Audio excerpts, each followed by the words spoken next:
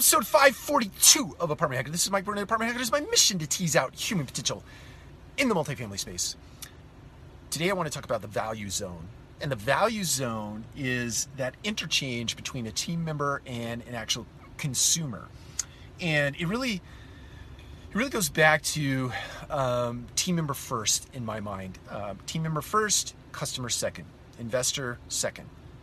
Any other constituent in that equation second. Team member is always first, such that I would go so far as to say that you invert the pyramid in a sense, meaning if the CEO is up here and all the layers of management come down this way, let's flip that thing over so that the CEO is at the bottom of that pyramid and all the supporting structure is above, and the premise being that frontline employee, where that interchange of experience happens between the team member and the consumer, is fully supported by this layered down pyramid or upside down pyramid.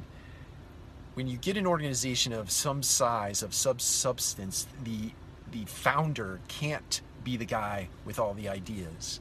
The president of the company cannot be the guy with all the ideas. Even EVPs and directors cannot be the people with all the ideas. The best ideas, in my experience, come from those people on the front lines interchanging ideas on how to get the business better with consumers, right?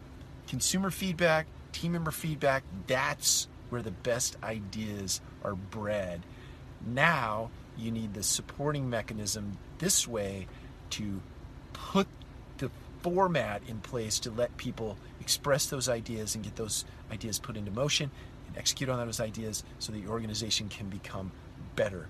Team member first. The value zone, the interchange between the consumer and the team member, is first and foremost in making your property management company the best of breed. Take care. We'll talk to you again soon.